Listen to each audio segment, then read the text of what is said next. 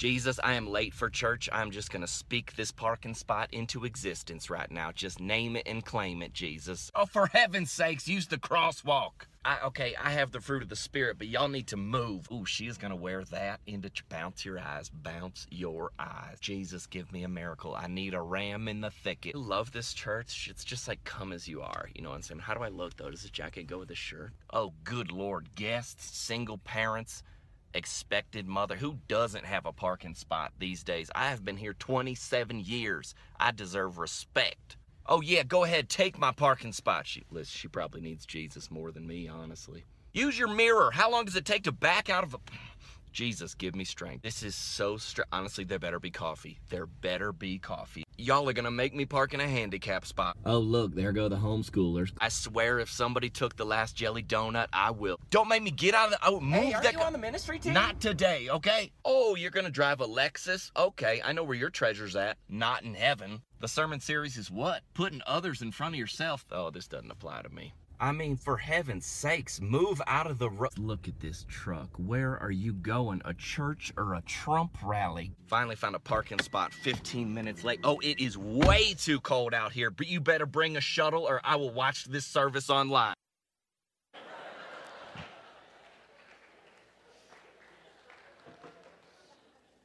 So hopefully that was not your trip in.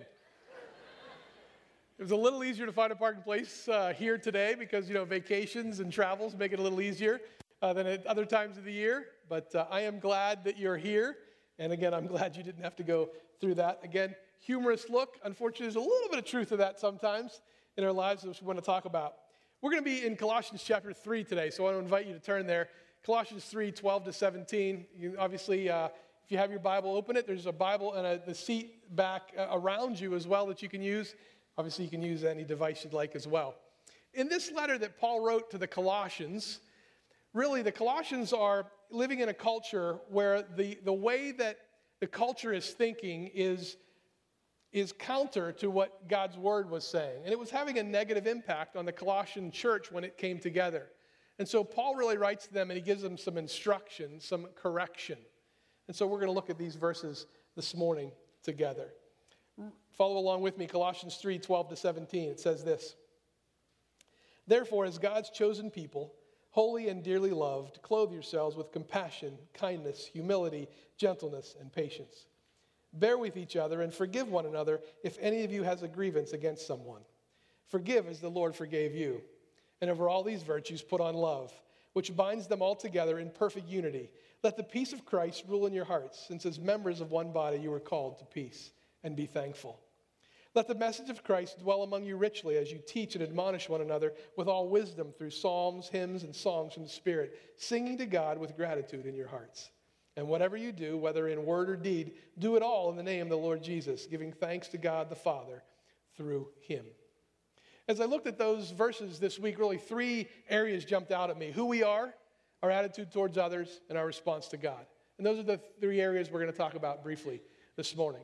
The very first phrase of verse 12 says this: Therefore, as God's chosen people, holy and dearly loved.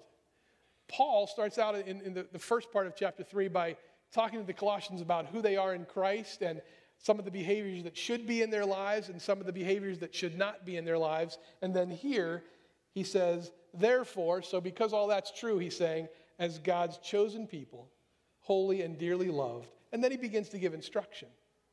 So in this verse, the first part of this verse, really we find our first principle that we're going to be talking about this morning, and that is comprehend your value.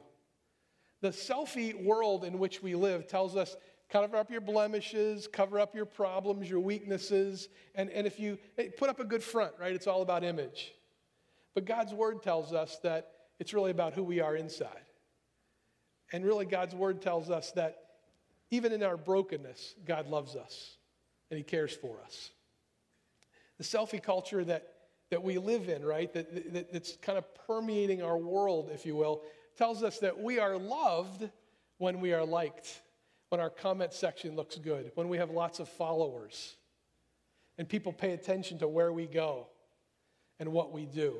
If you've ever seen someone post a selfie, right, a lot of times the comments will be like, looks beautiful, great, so pretty. And those aren't bad things. If you've said those things to someone, it's not a problem. If you've posted a selfie and heard those things, that's not a problem. Here's the problem.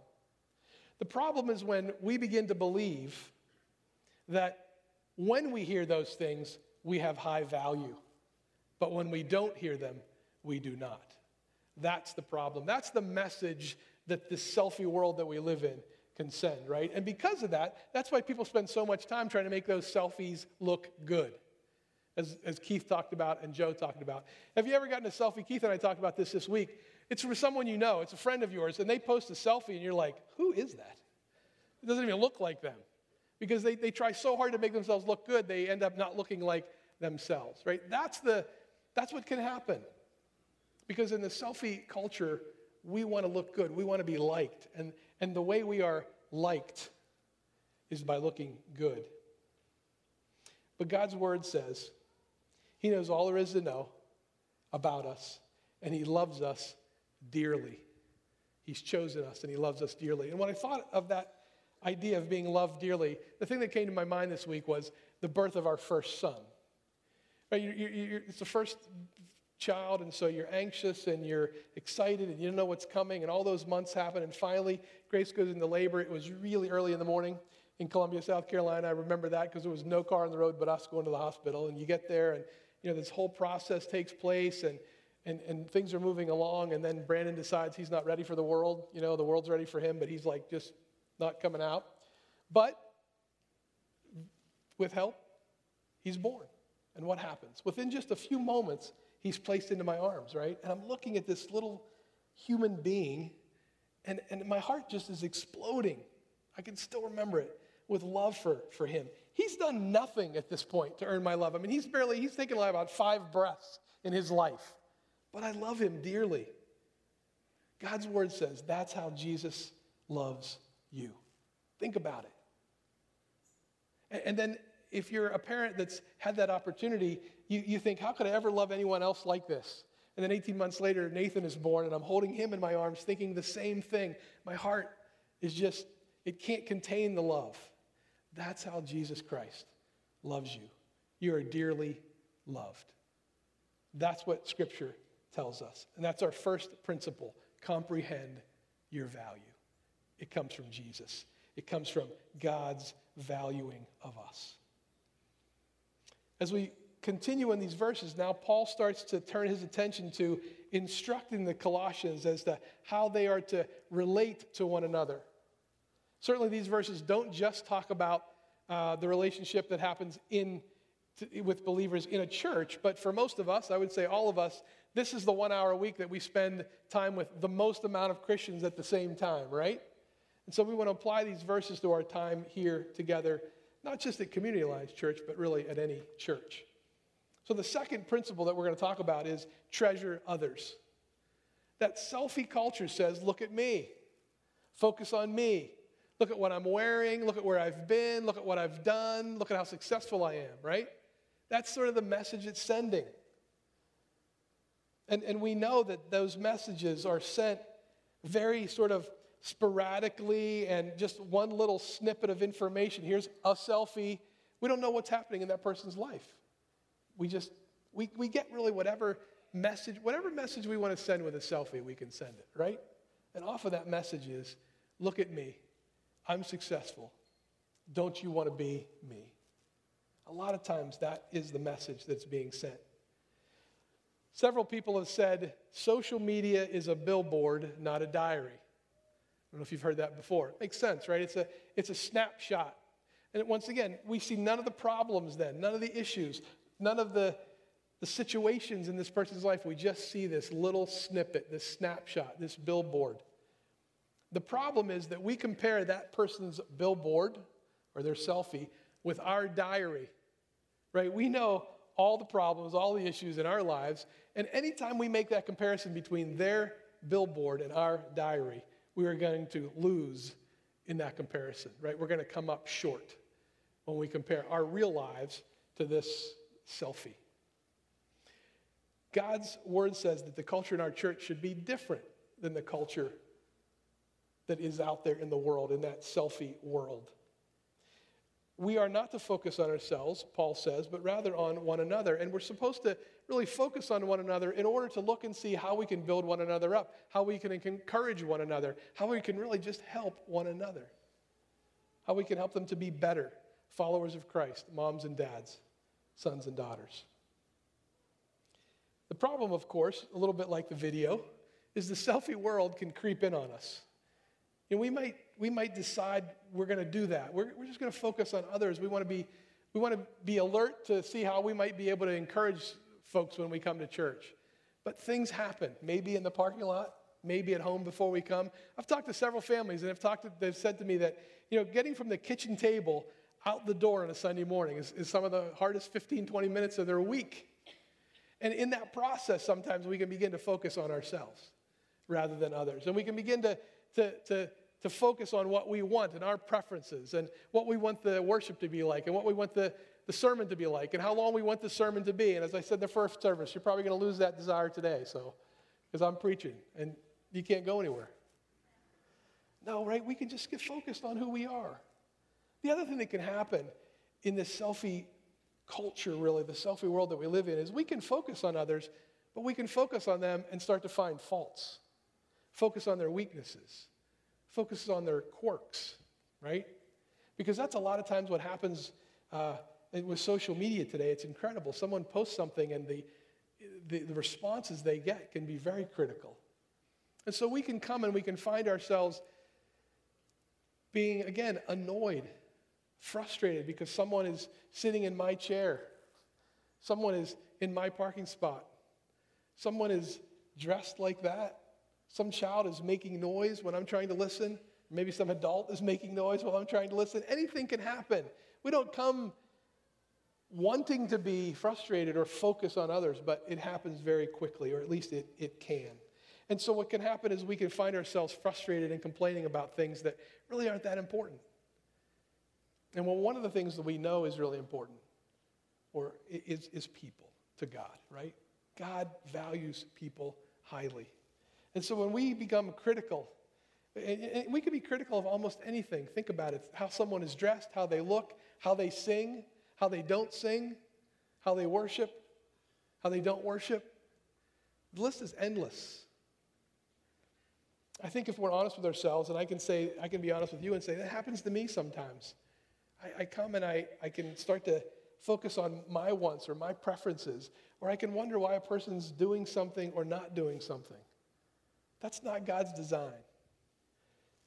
Look quickly with me again at verses 13 and 16, and I'm just going to read the first verse of this, really. It says, bear with each other, forgive one another if any of you has any grievance. And then he goes on to say, forgive and put on love and bind, it says, which binds you all together in perfect unity. The idea here is bear with one another, allow for differences. Don't expect everyone to be like you. Bear with one another. And then the very last part of that section of Scripture in verse 16, it says this, let the message of Christ dwell among you richly as you teach and admonish one another with all wisdom. And the idea here is when we come together, we should be teaching one another and instructing one another. And it's not just teaching the Bible, right? We teach the Bible here. We preach the Bible from the pulpit. We talk about it in life groups. We preach, we teach it. Absolutely. But it's more than that. It's really giving wise counsel to people. It's giving them life advice. It's instructing them not just in God's word, but it's helping them, again, to be the people God's called them to be in every area of their lives. And that type of teaching and instruction, it can certainly happen in what I would call formal ministry. Right? So children's ministry. I talked to Connie 2 weeks ago. She said there are 4 individuals that have been teaching in children's ministry pretty much every week since before she got here. That was 22, 23 years ago. Okay, that's commitment to serving other people, to helping other people. I know that there are deaconesses here who have served hundreds and hundreds of funeral dinners to families in their time of need and grief. There's deaconesses who have prepared communion for us as a body hundreds and hundreds of times. I know there are life groups, many of them that have served one another so well. right? I saw that happen the last couple of weeks with a life group that just stood so well with a person who was going through a time of loss, a time of grief. They prayed, they sang, they cried, they grieved together. Those are opportunities.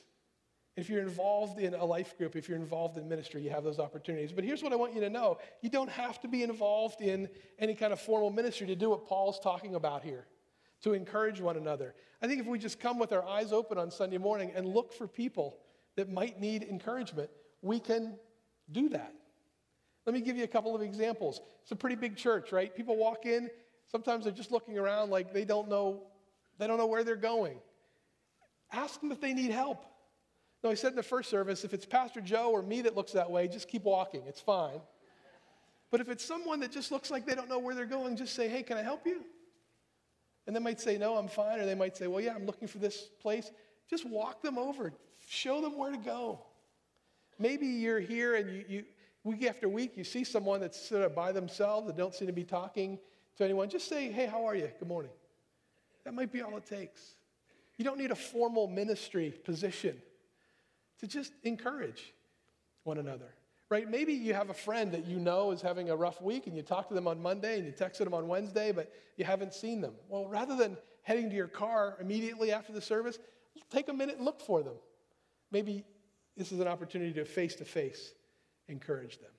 We don't need formal ministries to do what Paul is asking us to do. In big ways and small ways, we can encourage people. When I think of being encouraged, the one example that comes out in my life is, most of you know, now it's been 10 years ago, I discovered that I had epilepsy, right? I had a grand mal seizure at my house. So I couldn't drive for 6 months. It ended up being 10 and a half months that I couldn't drive. So someone in the church, I'm sure he's here this morning, Ray, a friend of mine, just took it upon himself, and he arranged rides for me for 10 and a half months, to work and from work every day. Many of you signed up to do that. So he would just arrange a schedule and send me the schedule. I knew who was picking me up, who was taking me home every day for 10 and a half months. What a great encouragement it was. What a great opportunity for us to just be ministered to by the body of Christ. So I mentioned that for two reasons. One, sometimes the help someone needs is very practical. And two, I want to give you permission. There are times in your life where it's okay to focus on yourself. I'm standing here saying that Paul is saying focus on others, and that's the normal pattern of life. But there are times when we have loss, when we're in grief, when we have, again, physical illness, physical limitations, maybe relational issues in our lives. It's okay to focus on ourselves. Don't feel badly about that. I do want to give you a word of caution, though. If it has been many, many, many months of focusing on yourself, or it's been years of focusing on yourself, it may be that God is calling you to change that focus and begin to look at ways you might be able to encourage and build up others. Because that's the normal pattern. That's that's what really God's desire is for us. It's what the normal Christian life is about, helping one another. But there are times when it's okay. So our second principle, right, was treasure others. And our third and last principle is elevate God. The selfie culture that we live in, it sends a really strong message, right, that God is sort of irrelevant or distant or maybe overly judgmental or maybe non-existent. At the very least, the culture that we live in sends a message that we need to help God out, right? We need to do our part to get into heaven. 2 years ago, 2016, so this is pretty recent, there was this question was asked in a poll. By the good deeds that I do, I partly contribute to earning my place in heaven. More than 50% of Americans believe that statement is true. I would tell you that around here in Butler, the people that I talk at funerals, I would have said it was higher than 50%. A lot of people feel that way. If I'm good enough, I can get in. There's another quote that is often attributed to Benjamin Franklin, which I think says a very similar thing, and it aligns itself very well with this selfie world that we live in, right? And that quote, even though, again, it's attributed to Benjamin Franklin, lots of people said it before him. That quote is this: God helps those who help themselves. Here's a couple interesting facts about that phrase. Several years ago, that phrase topped a poll of the most widely known Bible verses. Okay? 5 years ago, 75% of American teenagers said they believed that God helps those who help themselves was the central message of the Bible. Okay, here's the problem.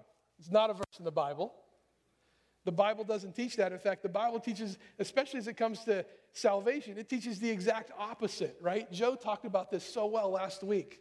He read Romans 3. I'm just going to read three verses real quickly from Romans 3. It says this: there is no one righteous, not even one. There is no one who understands. There is no one who seeks God. All have turned away. They have together become worthless. There is no one who does good, not even one. And Joe went on to explain that we can't do anything to reach God's standard.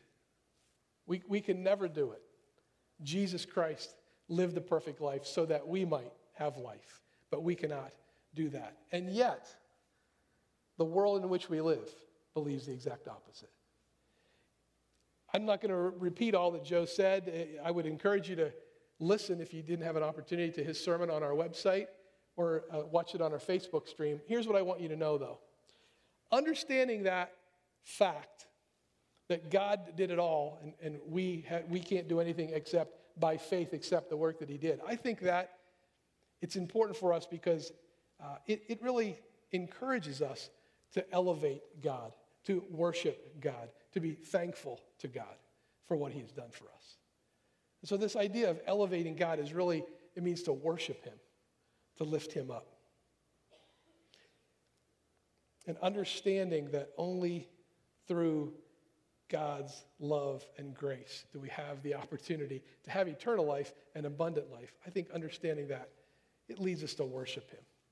In verse 17 of this chapter, it says that we are to have gratitude in our hearts, right? We're to be thankful for what he's done, thankful for how much he loves us. Elevating God, John Piper says this about worshiping God or elevating God.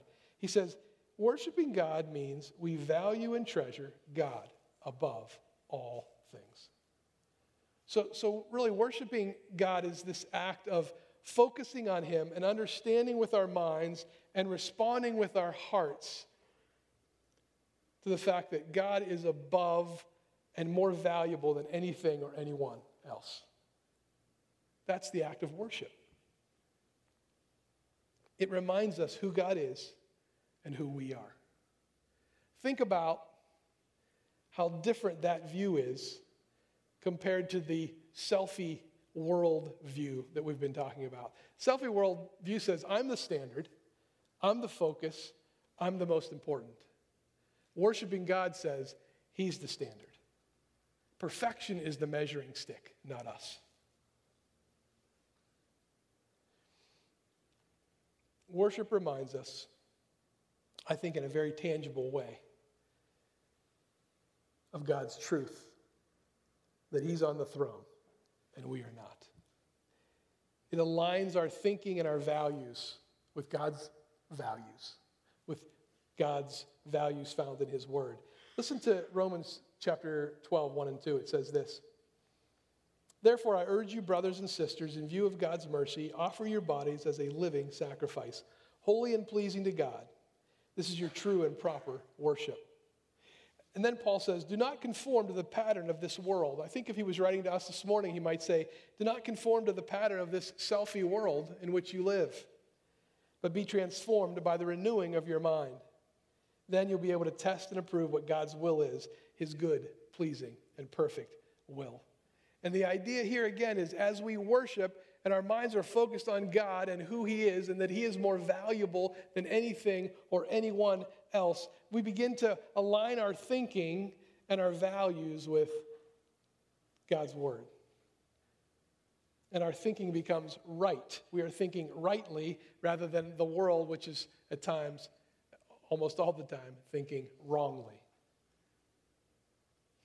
This idea of alignment, it's important that we spend time in God's word and worshiping God for alignment. The idea of alignment reminds me of a time in my life, and I shared the story about this story in the first service, and someone said, like, you're getting old, man. You got a lot of ailments. So, yeah, I guess I do. But about 6, 7 years ago, I had back pain, major back pain for almost 2 years. And I tried everything, right? I exercised, I stretched, I used exercise balls, I tried different chairs and cushions and slept in different positions and tried medication. And in the end, I still had back pain. It just never went away.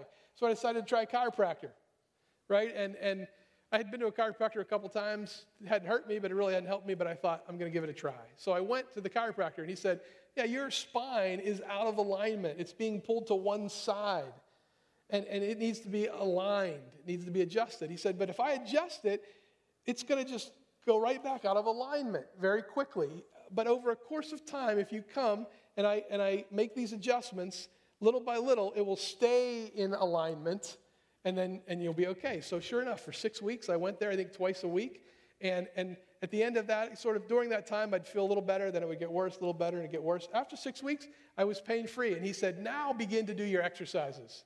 Because now the muscles and the tendons that you're exercising, they'll hold the back in the proper position. Before, it was sort of pulling it out of position. And so I did that. And over the course of several months, at times, I would think, I feel like it's out of alignment. I would go back, he'd make one adjustment, and I'd be lined up. I haven't been to a chiropractor now in, 2 or 3 years. Back pain's gone. I'm excited about that. Well, that idea of alignment, it's worship. Worship brings our thinking, our values into alignment. It's easy for us, just like with my back, in the culture that we live in, to little by little, imperceptibly, we don't even perceive it's happening, but our thinking gets out of alignment. We begin to believe things that are not true. We begin to look at things through a grid that is wrong. The Colossians were doing it, and we can do it as well. And Paul is writing to them with correction, and this correction is for us as well, and a big part of this is this idea of alignment. We have to keep our thinking and our values in their proper place, and worship is a big part of that. So we looked at 3 areas, right? 3 areas quickly this morning. Who we are, our attitude towards others, our response to God. And hopefully you've been able to gather those 3 principles that we talked about. Comprehend your value, treasure others, and elevate God. Pretty simple, right? So here's what I want to leave you with. I want to encourage you, as it relates to comprehending your value, not to let the selfie world make you believe that your value comes from your comment section. The truth is, your value doesn't come from what anybody says about you ever. Comprehend that your value comes from God. You're dearly loved. You're His chosen people. It's critically important. And I want to challenge you as well not to let the selfie world convince you that when you come to church, it's about you and your preferences and your wants, but rather to focus on others and look for opportunities to encourage and build up one another. And then I really want to invite you not to let the selfie world influence you into believing that God is somehow distant or not caring or unimportant, but rather that you would worship Him, elevate Him, and understand that He is the most valuable person, more valuable than anyone or anything else in your life. Those are the challenges from the passage that we've read this morning. I do want to let you know one more thing, one more challenge, right? Before you leave, let's practice this. Before you leave this morning, just going to throw this out to you. Instead of heading straight to your car, take 60 seconds, maybe 120, and just look for somebody that maybe God would have you encourage. Just somebody, maybe you know them, maybe you don't. Maybe in the lobby. Just stay for just a moment and see. Now, if you have to get your children, please do that first. But rather than getting your children and heading straight for your car, it's okay to wait in the lobby, in the children's hallway, and just see. Maybe there's someone that you would just say, hey, how are you? Good to see you. And maybe you'll have an opportunity to encourage them. I want to remind you that Ben and Chelsea are in the lobby. Please take an opportunity to talk with them. I know it'll be an encouragement to them. If you do that, learn a little bit about the project. It's amazing what they're trying to do.